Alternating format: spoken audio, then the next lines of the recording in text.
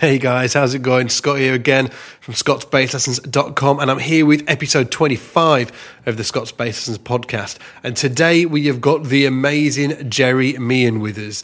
Now, Jerry is a super experienced bass player on stage and in the studio as well.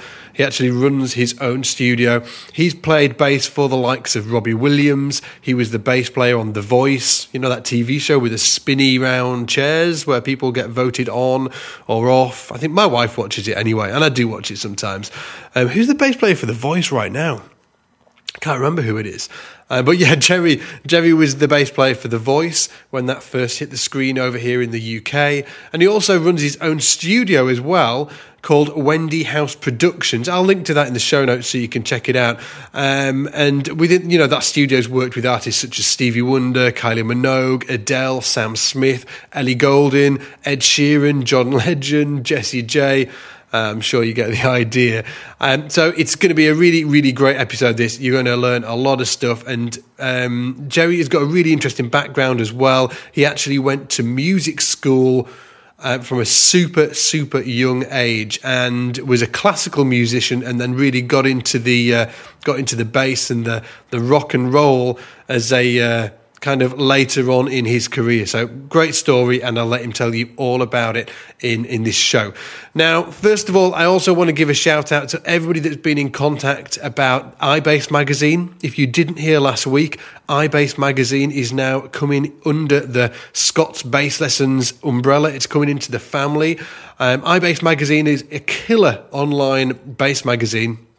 It's app-based, so you can get it on iPhone and Android and tablet and all those shenanigans, which is really fantastic, and I'm really excited about it because it really gives us as publishers the opportunity to put video within the magazine and backing tracks, play-along tracks, all of these kind of things, and it really opens up all of those doors. So I'm really excited about it, and I'm really excited that it's coming under the Scott's Bass Lessons umbrella now. It's coming into the family, and even though you can get iBass Magazine now, it will be officially coming from Scott's Bass Lessons from July. So July 1st will be our first iBass Magazine issue, so look out for that coming.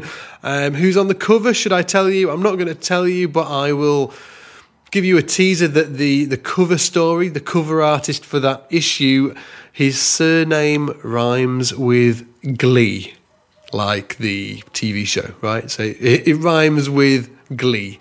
And that's all I'm telling you for now. So watch out for that coming.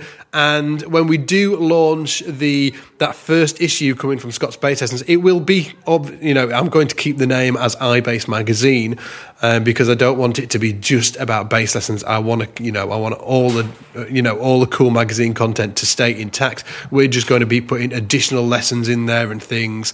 Really, some really cool features coming up. But that first episode will be coming July 1st from us, and we will be doing a special deal for a limited amount of time for Academy members and members of the Scott's Bass Lessons audience as well. So keep a lookout for that. You will not want to miss it. And also, I just want to give a huge shout out to everybody that's been chiming in on Snapchat. I'm on Snapchat now. I've been experimenting with it over the last month or so, and we've been getting some crazy views on that. Essentially, it's just, behind the scenes here in the studio and what I get up to on a day-to-day basis, things I'm playing around with. So if you want to follow me on Snapchat, just search for SBL1000, and that's the name 1000. So SBL1000, and you'll find me and all my, day-to-day shenanigans.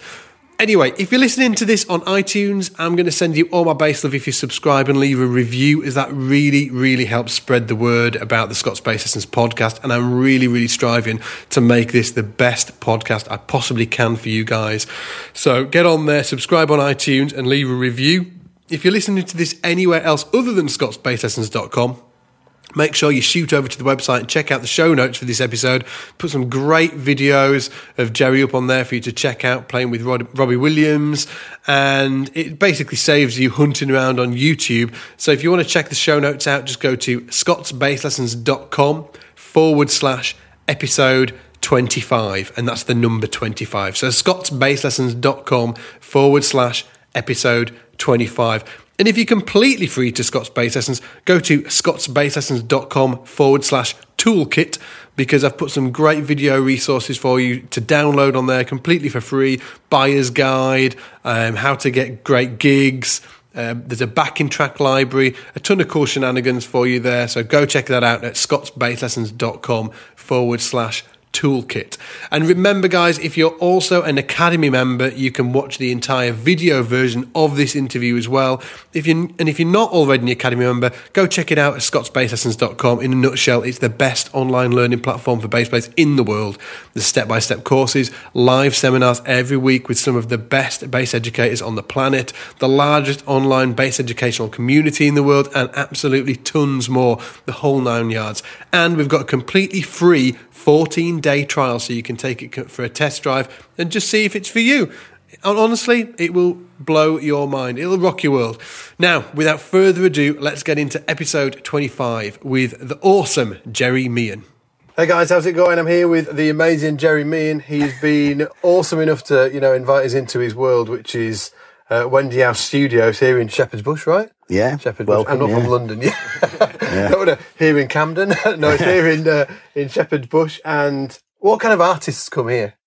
Because you told me, but tell the guys. A range of artists from, quite a lot of pop stuff gets done here, and quite a lot of producers rent Wendy House out. So a lot of people like Wayne Hector and Wayne Wilkins, lots of guys, and so a lot of the One Direction stuff was done here. Some Adele stuff was done here, Plan B stuff. All across the range, but quite a lot of pop stuff. Yeah. And there's 3 studios, but you can sort of interlink them, and so they have the whole place, or there's 3 sessions going on. Yeah. I have to say, you're obviously a bass player, right? I forgot to say that. Oh, Andy's a bass player. Yeah. Andy's a bass player, yeah. But you were saying about Cheatham's, which is up in Manchester, isn't it? So that's it's a specialist music school, isn't it, for young kids? How did you end up going there? I was a bassoonist, so I got a scholarship there. Yeah. So how old were you? 13. So I got a scholarship on bassoon and piano. So I went there doing that. Your parents musicians as well? My mum's a musician, conductor and an oboist, and I studied conducting as well. So I did that up to 18, and then I went to Guildhall for a year. Classical as well? Classical, yeah. But I'd always played bass in bands. Bass was always kind of sort of lingering. Lingering in the back corner, the school rock concert. Yeah. But then, went to Guildhall and then answered an ad, actually, with Phil Mulford, who you just talking about. Yeah. Well, Phil, we both answered it, not together. He didn't want 2 bass players, but it was literally an old school melody maker signed big act, bass player, rhythm section. Yeah. And I think I went out for it, and I was sort of 18, with the school jumper, Obviously, I just went along and did the thing, and Phil got the gig, I think, and then he couldn't do it or something, and then I got it. I was sort of second in line, so I don't know Phil from the Nijo days, so he gave me a break then. And were you down in London? Obviously down in London. Just got down here playing bassoon, lived in South London. So when you moved to London, it was Midge Ure. It was a Midge Ure gig, and I. Oh really? Yeah. So I got that gig, and I was with him for 5 years. We stayed in Montserrat, did the last album in their studios. George Martin was there assessing the damage to the hurricane. It was good. And what when you moved down to London, it was still classical that you were doing? Yeah.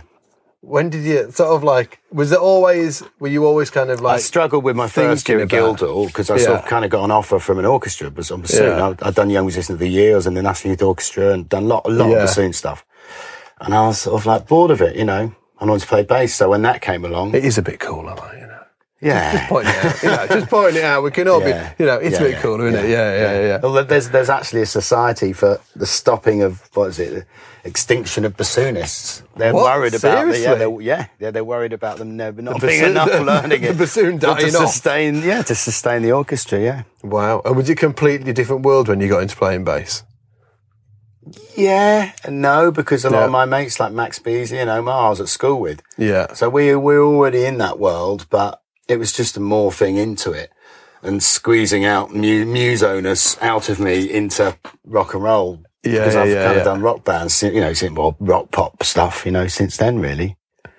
Amazing. Yeah. How did the studio thing happen? When did you start getting into writing and producing? Were you always writing and producing? Yeah, always, In a way, ever since I was about 20, I was with a mate called Willie Dowling, who was a singer and a great writer. He used a band called The Grip and Honey Crack and lots of stuff, and he'd done lots of TV music. Great musician and great, but he helped get me into songwriting, and we wrote a couple of songs and Misha Paris did one, and so I was always doing it and always had a studio, so it's always gone hand in hand. So even when you were in your early 20s and you were like playing, because it was your early 20s when you started playing bass first. I started playing bass when I was 14, I guess. Yeah. But it was when you started, it was at school in my terms, but I wasn't really, I wasn't really, Who were you listening to? Like influences? Just, I guess the standard people at that time, from Jacko to Marcus Miller to Mark King in England, it was like Level 42 was that my period. Yeah. And the weird little story, I told Mark, because I met him for the first time properly the other day, we gig bag company, we had a dinner and it was nice to meet him, but I said, well, there's a few funny stories, but I said, my first ever gig was, he had played on the Midge Ure album, he's obviously Free for a Day. Yeah. Slapped all over it. And then, Midge, I'm off. Level 42's number one all over the world. Yeah. So I was left, Midge was like, this is the album, man. You learn the bass lines. I was like, ugh. And the first gig was with Level 42, with him watching at the side of the stage. Oh, so you had to, 18, you had to play his lines back at him. Yeah. And it was good. It was amazing.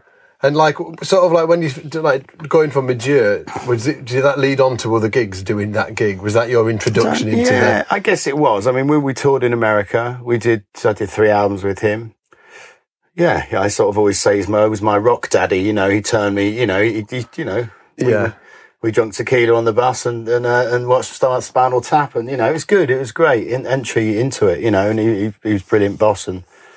It was great stuff. Did you do a lot of touring? Was that something that? Yeah, I've done a lot of touring. Yeah. And because obviously you're doing a lot of studio work as well.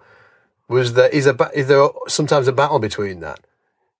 Having to choose. Not really. Not really for me. With what comes in. I don't think so much for a bass player. I mean, because as a bass player, you're less. I mean, for me anyway, so you're sort of slightly less of a session musician than the drummer is, because.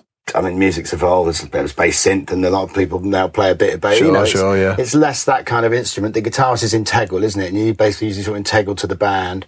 Yeah. So it's an odd one, isn't it? I mean, so you end up with work on projects with female sort of male lead singers. I guess, and you either stick with them or you don't, or you do a lot of session work, or you do a lot of TV work, or you do a lot of West End work, or a bit of a mixture. I've done a bit of a mixture, I suppose. Yeah. Because at the same time, I was doing Deps on Les Mis. Oh, so you did the shows as well? I did all that, yeah. And but I found that so easy because of the classical stuff. I'd sat in an orchestra for 8 years playing the bassoon. So that was just super at home. I remember going down with Steve Pearce, and Steve, get me in on Les Mis, and it was so second nature, the sort of Colla Voce sort of rallying to me, that stuff. Did you ever fancy getting into that world and doing the West End thing or not? Yeah, well... I did it. I mean, I did it for a good few years. For a few years, yeah. And did you have the studio at that time as well, or not? Bits and bobs. I was always depping. I was always a dep sort of guy that came in and out. I didn't really do... I think I had one show called Children of Eden with Ralph Salmons. He did it on drums. Yeah. It was short. It was a short-lived show.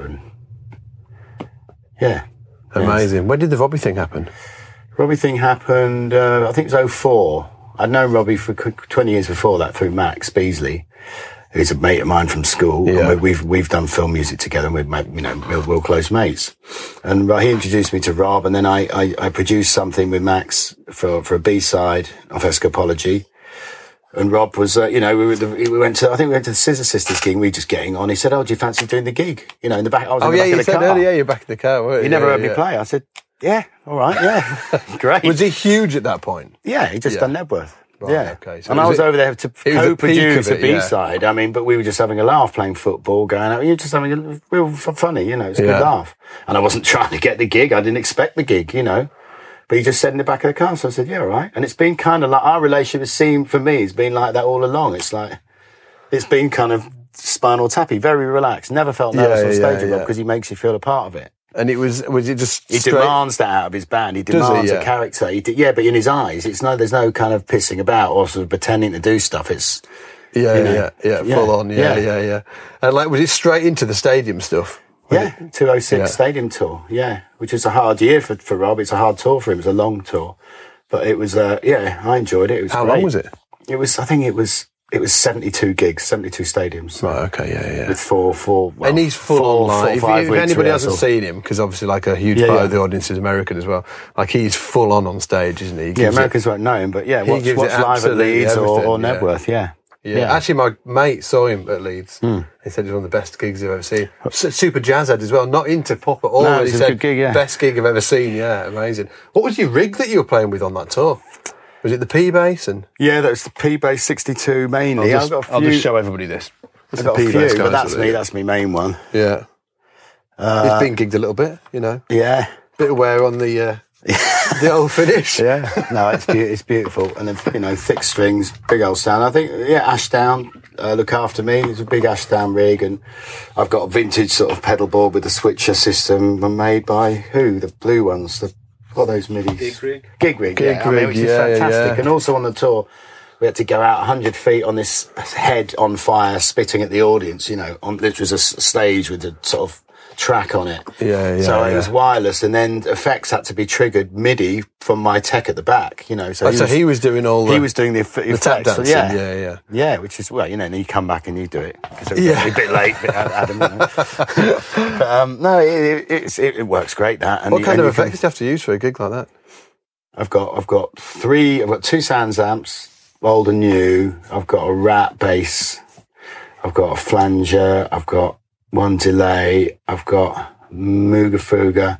I've got a wah pedal. I got the Akai synth bass. Oh, Deep Impact. Yeah, is that what it's called? Yeah, Deep mega Impact. For certain things, you know. Octaver. And is it quite full on? Has everything got something going on? Yeah, it's subtle. I mean, my main sound with that live is that's my old Sans amp, the old switchable one, which just has this crunch and edgy, rocky sound. It works well with the Ashdown stuff. Or flat. I mean, but not, really thin it out so there's not too much. But, a gig like that, Rock DJ with the Octaver in or a bit of the synth, but, it sounds mega. Yeah. Tell the guys about the upright thing, because you were just telling me about it earlier, and it was amazing. It's kind of a nice situation. But I was with Rob, and he said it was 2011. We just finished the tour. I was gathering next year was going to be a swing year. Rob was coming back doing the swing album with Guy. He goes, "Yeah, Jay, you play double bass, don't you?" He said, "Yeah." Never played in my life. Had utmost respect for double bass, utmost respect. Never played. Knew how hard it was going to be. Yeah. And then realised I had 6 weeks to learn the thing. And the first gig was at the Palladium, live on DVD, live on BBC and everything. First ever gig on double bass. My missus has got that DVD. Really? I've watched it live. I watched it once. I thought, got away with that. But I got a double carpal tunnel since then, because I did about 8 hours a day practice to get to, to get to that. So you had 6 weeks to actually get your chops together. Yeah. I never played one note on the double bass, I promise you, not one note. And what were you doing? What were you practicing to get it together? Walking lines? Simandl, yeah. Oh, really? So you were getting the lines. classical lined out, yeah. Yeah, I was trying to just go back really basically and just focus really just on the sound and just on the intonation. And with my mate, Kristen Capence, who's been a mate since we were 11, weirdly, and suddenly we were on Skype together, and he's a mega, he plays with Till Brunner and top producer, top respect, lovely, great musician. And he's, so he gave me 3 hours Skype lessons, really helped. But in the middle of it, I nearly rang Rob and said, I was going to say, mate, I think you better, and then they found out I had carpal tunnel before the tour. So they were all really? Nervous, so you did that gig, and that was before the had an operation. 6 weeks after that had been cut open. Yeah. Then went and did the tour. Really? Still with a bandage, yeah. But did you only the right hand. Did you have both done at the same time? No. Thank so, yeah. That could have been embarrassing. Yeah. So, wow. And what does it feel like, carpal tunnel? Well, it's carpal ligament is there. Yeah. And it traps your ulnar nerve and the other nerve, and so basically you can't feel your hand. So you can't. So your hand was just going completely numb when you were playing. That one. Especially that one. You just stop feeling it. So you just nightmare. But certainly they just cut it. It's quite simple. It's a 20-minute operation. It looks worse than it is, but it's great. Yeah. They're all working on the digital working. Yeah. And do you still play upright now? Are you into it? Yeah, I love it. Because you said this is only how long is it ago?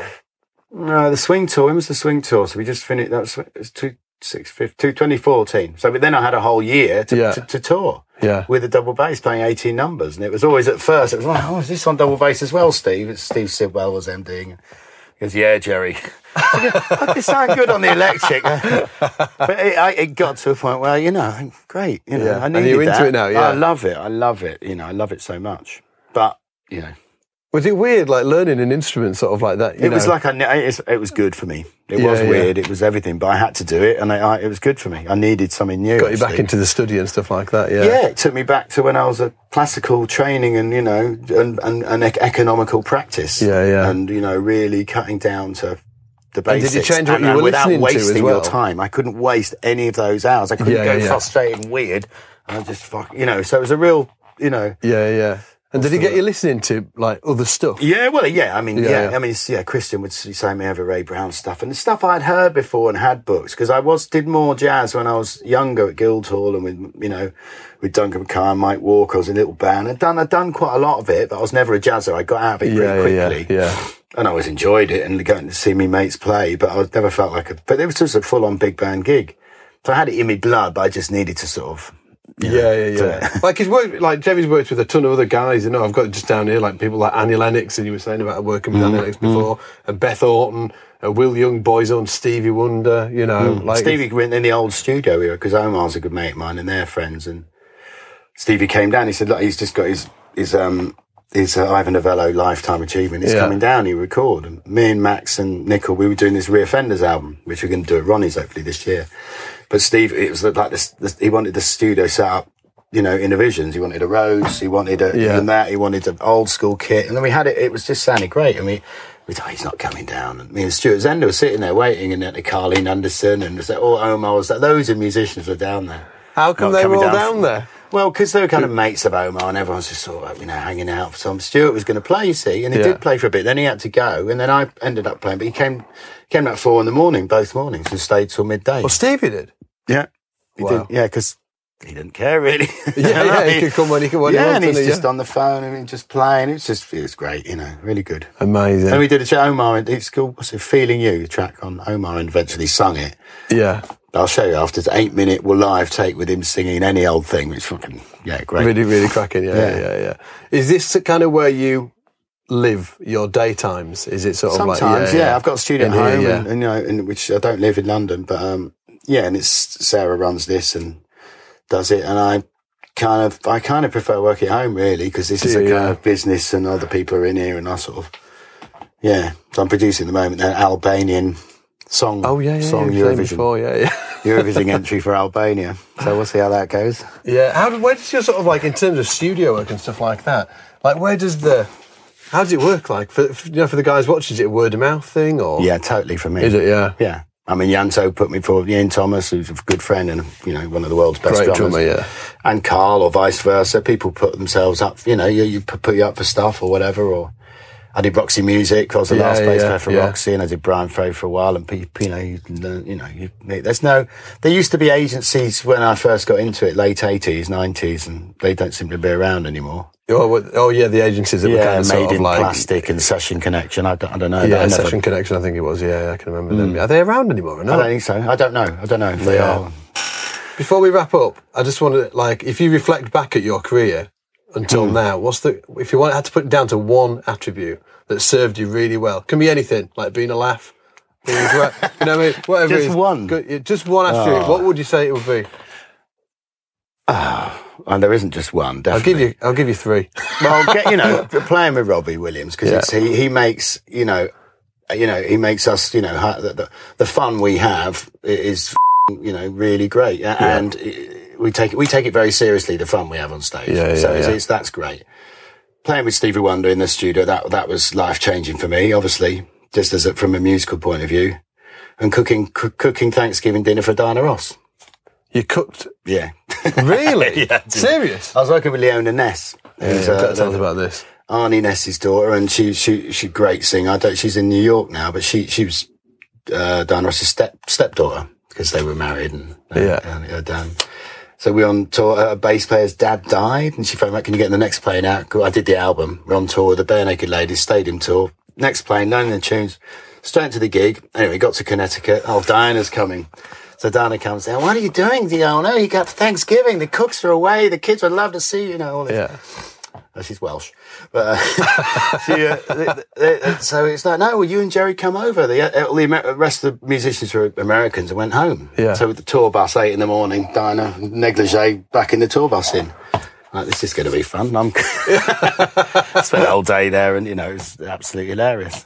And ended up cooking for them. Well, yeah, they knew, you know, so they cooked through away, and I'm a bit, you know, I'm into me cooking. He's a foodie. There was a lot of food conversations going on before, and I have got no idea. I struggle to blooming cook, you know, hot dog sausages. I went down to see mates of mine, the Temperance Movement play last night, which are brilliant, with Graham Garrett, who's a one Michelin star chef, and was a drummer in the 80s in the Lars and the Dumb Blondes, and so we're mates, and yeah, so it's. And you're about to go. I've got to get this in as well because I'm just like super into it. I'm just super into the story.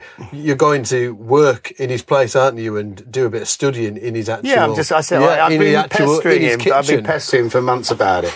And we do a lot of those things. Yeah, I'm just going to go and be a commie chef for free, and he can kick me out if he wants. But I just want the experience. I just wanted to tell people about it because obviously, like everybody watching this is like, you know, they're into bass and they're learning bass, and I just think it's just great that you were like, yeah, I just want to get better. I'm throwing myself in the deep end. I'm going to go, you know, work for it for free, you know. But you know, yeah. I mean, he's a mate. He's round the corner, and I'll get loads of stuff that I want to know, and I'll help him out. I won't go in there and take the piss, you know. Yeah, absolutely. Jerry, you've been an absolute star. If people want to find you, where can they go online? You got a website? No, I mean, there's the Wendy House website. Yeah, Wendy House website, wendyhouseproductions.com, and I think there's a Jerry Meehan fans. Somebody put out there. I'll do it. What I'll do, guys, if you're watching this, I'll put all the links to Jerry in the show notes so you can find him and check out the studios. I think there's pictures on the website. Yeah. So check out all the pictures for the artists that have been working here, and it's super cool. Absolute star, mate. Thanks so much. Cheers. Cool, yeah. See you later, guys. Bye. See ya. Okay, guys, hope you enjoyed that interview with Jerry. Huge shout out to Jerry as well for just, you know, inviting us into his world and letting us hang out at Wendy House Productions. If you want to check out the links or any of the videos I've put up, you can just go and check out the show notes over at scottsbasslessons.com/episode 25. That's the number 25. So that's scottsbasslessons.com/episode 25. That's the links to his videos that I've put up for you, and some links to his website as well. And remember, guys, if you're an Academy member, you can go and watch the entire video version of that interview as well. And if you're not already an Academy member, go over and check it out at scottsbasslessons.com. In a nutshell, it's the best online learning platform for bass players in the world. Step-by-step courses, live seminars every week, and the largest online bass educational community in the world, and tons more. We've got a completely free 14-day free trial for you, so you can take it for a test drive completely for free and see if it's for you. Now, before I go, I've got an amazing guest coming next week for episode 26 of the podcast. We have got the one and only Mr. Paul Turner. Now, I'm sure most of you will have heard of Paul. He's obviously played for Annie Lennox and Will Young and guys like that. But obviously, he's the bass player from the one and only Jamiroquai. Woo! So we've had a heap of requests for Paul, and Paul was kind enough to come and hang out with us down in London at the London Bass Show, and we caught an interview with him. It's a really, really fantastic interview. So I'll leave you with that, guys. Episode 26 is coming next week with the fantastic Paul Turner. As always, take it easy, and I'll see you in the shed.